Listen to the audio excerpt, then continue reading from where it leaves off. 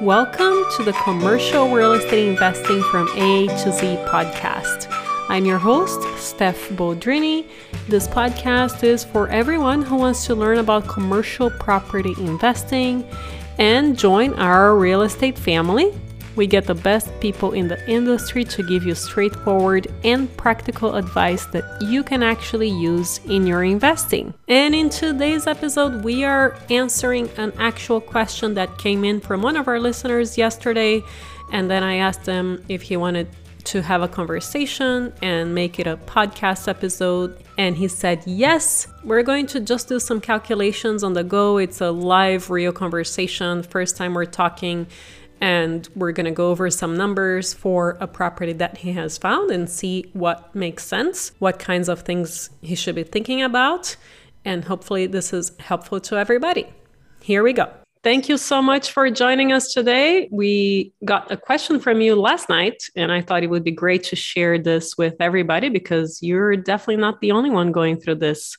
But first, why don't you tell us a little bit about you? Yes, absolutely. Thank you again, Stephanie, for having me. Your podcast has been great. I've been listening to you to and from work and try to catch an episode while I'm at work. So I'm in the Dallas-Fort Worth Metroplex area in Texas, very rapidly growing, kind of in the more suburbs than anything now, since there aren't really many opportunities within the Metroplex, kind of rare to come by.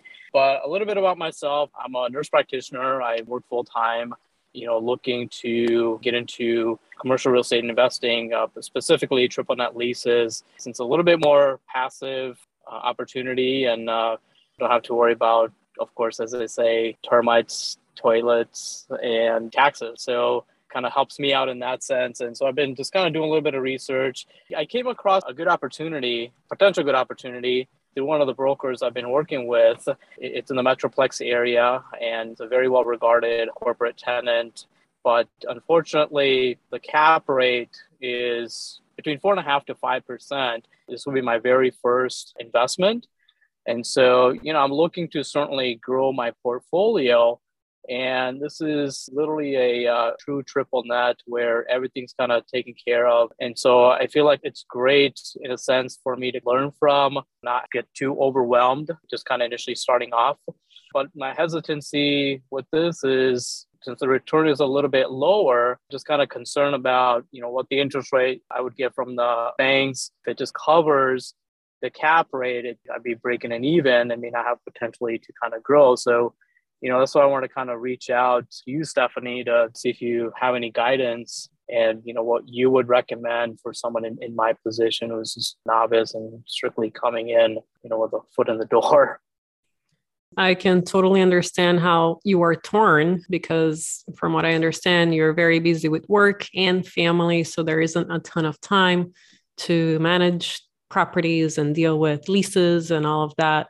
But at the same time, the cap rate is pretty low. So I'm going to ask you a few questions. And if you don't know the answer, that's totally fine. We'll just go ask the broker at some point and take it from there.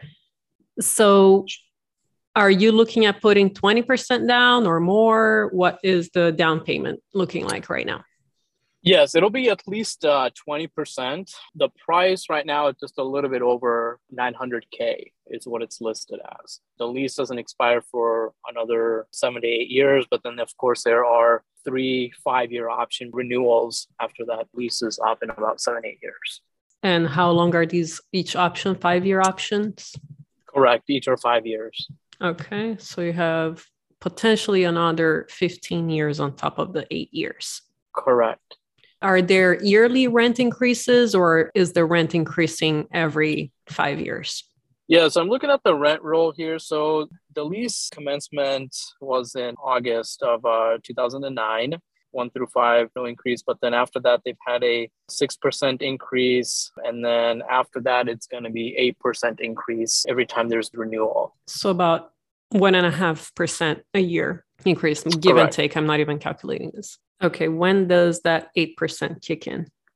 Which year? That 8% doesn't kick in until after the 7 to 8 years is up.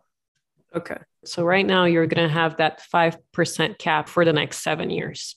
Correct. And then at that point, they can either leave or renew at an 8% increase. Correct. And this is the one that is a true triple net lease. You're not taking care of anything. Correct. Nothing. And it's mailbox money, as they call it. Well, if there is any money left. Exactly, right? That's a good point. Exactly. If there's any money left. So one of the super critical things to take a look at in the lease is, well, I don't know about Texas, but in California, let's say the taxes can be very low if they have owned the property for X number of years. And then once you purchase it at this new price, the taxes will go up significantly. I don't know how it is in Texas, but I would definitely make sure that in the lease, if it's the case for Texas, they are okay with any new tax increase regardless. A lot of times these major tenants, they will negotiate a maximum tax increase of X%. So that's something that is your number one priority to check there. Can you kind of clarify a little bit more in terms of, what they are trying to get max out of for the tax? Sure. So for triple net leases, the tenants are paying for the taxes themselves. And a lot of these educated, large triple A rating tenants, they know how to negotiate their lease. They use their own lease for the most part. And then you guys negotiate from there. And so let's just give a very rough example. Let's say someone owns a property here for 20 years. They are only paying $10,000 in taxes every year. And then 20 years later, someone wants to sell the property and the new tax based on the new price is going to be $50,000. So we went from $10,000 to $50,000 while we still have that tenant there. So now that tenant very likely has negotiated that his triple net responsibilities for the tax cannot go up by X% per year. So you will not be able to quadruple his taxes and recover all of that $40,000 tax that you are going to be incurring. Again, this differs from state to state. Some states, it doesn't matter what your purchase price is. The taxes are still the same. Other states like California, the taxes do go up based on the sales price. Okay, right. Make sense? Yes, makes sense. Kind of essentially very similar to just a residential home, right? Right. Tenants like that will very likely negotiate a maximum increase upon a sale. And so you might not be able to recoup that additional, in this example, $40,000 in taxes. Okay, that makes sense. So now let's do some calculations. If you're going to get some money back, typically a commercial loan is 30%, depending on which bank. We're going to calculate maybe at a 30% down. Does that work? Sure. So you're roughly kind of looking at around $275. So your loan amount will be, let's say, $630 at a $900,000 purchase price, let's say. And typically these loans are 20 years, let's say 4.25%. Your payment yearly is going to be, with principal, almost $47,000. What are you getting for the leases? Yeah, then I'm in a hole for $7,000. Yeah. But that's a 20-year loan, fully amortized. So if we do interest only, if somehow you can find an interest only lender, you would be at $28,350. Yeah, that's worthwhile. Currently, before the next 8% is about $40,500, kind of the annual rent. Okay, so you'll be making about $11,000 if the tax issue is smooth for you there. So now, that's $10,000 divided by the money that you're putting down. Did you say $275 at 30%? So you're making a 3.6 return on your money. So 8 years from now, if they do renew and you keep at that same cap rate, obviously your property price is going to go up. In 8 years, you will be netting $15,390 per year. So in 8 years, you will be having a 5.5% return on your money, which so far sounds like the stock market is going to do a lot better for you. Correct. It just doesn't make sense. I don't think the returns are that great to kind of put in just to kind of build a portfolio. I don't know. That's my take on it. But of course, you're kind of more of an expert to, weigh in on this. Well, I'm not giving any financial advice or anything like that. Of course. Of course. No, I'm not obviously going to hold you to it. But, just from the numbers, of course, it just doesn't make any sense. Yeah. So in 8 years, based on the renewal and a 5% cap, your value would be increased by about $50,000, more or less. I don't know the exact purchase price. If I were you, I would probably look in these crowdfunding sites where you can invest in other people's deals. So you're going to be 100% passive, and they do really good due diligence on these operators. I know CrowdStreet does. I met them before. The only downside is that, from what I understand, most of them do end up selling the property after 5 years. Correct. I would want to look for one that wouldn't sell the property, because that's the beauty of real estate, the value increase and keeping that, infinite cash flow forever, or partnering up with somebody that is an operator. There are so many people out there that have access to these deals and that they can operate these properties, and they just need the funds. So these are a couple of options that I would look into. I would probably look for a partner who has the experience and needs the money, someone that has been doing this at least 5 years. People that have been doing this for longer usually have money flowing to them. Maybe a commercial broker that has been in the industry for about 5 years or so, that has access to these deals, and they can make a first offer without a property going in the market, and they can operate it, find a good tenant, negotiate all of that. Absolutely. That makes sense. Some of these syndication deals that, let's say if the hold is, just 5 years, I know you can also use the 1031 exchange to kind of get into another property, correct? From my understanding. Yes. So you can kind of build and have a snowball effect from that standpoint, and rather than just, having to do the day-to-day logistics and operations, of course. I think I've used other different calculators before. What were you using? What are you using currently? Is it through the BiggerPockets or? I was just using a normal calculator on my laptop. Oh, no. I thought if you had some sort of formulation that you're just kind of plugging in the numbers just arbitrarily. It's just the standard calculation here. Okay.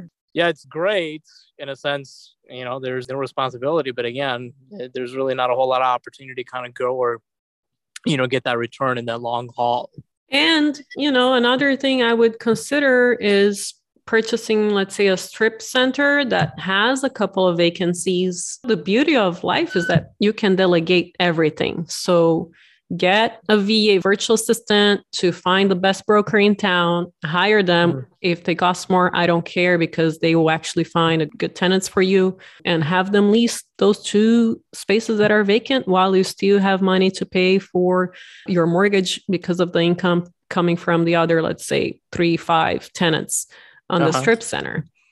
So because you're busy, you just want to hire the best in your area to take care of the rest.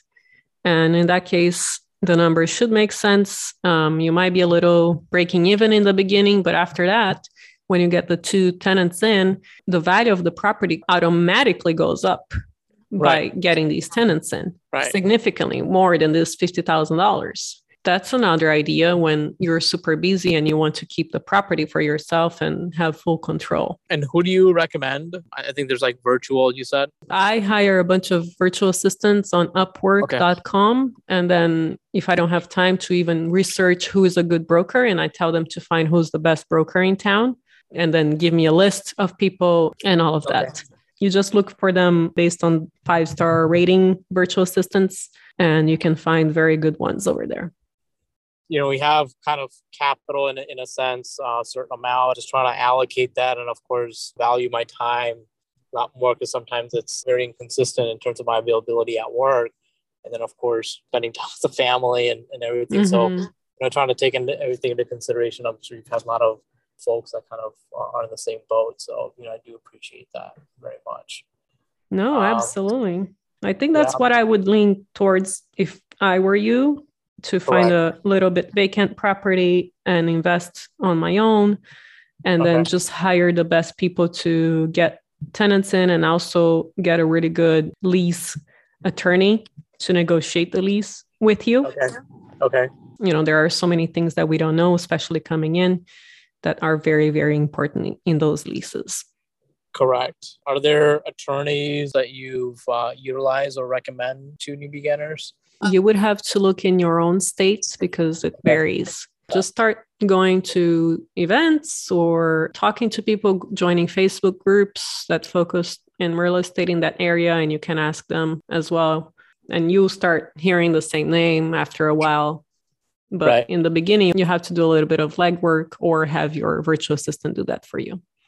Right. But Dallas is a beautiful city. I'm sure is going to keep going up and up and up. Just don't California, Texas, please.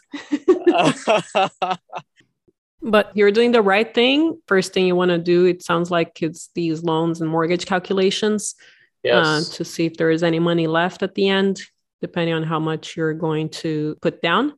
And Right. also calculate your return on the money that you're putting down. Thank you so much again, Stephanie, for answering my questions and having me on this. Oh, of course. Thank you for joining. Super last minute. We're going to release this tomorrow because we love fresh content. And thank you. If anyone else has any questions, obviously, feel free to reach out and we can always answer them together in this podcast. And if you haven't already, make sure to subscribe to our super short and straightforward newsletter at montecarlorei.com. And I will see you next time.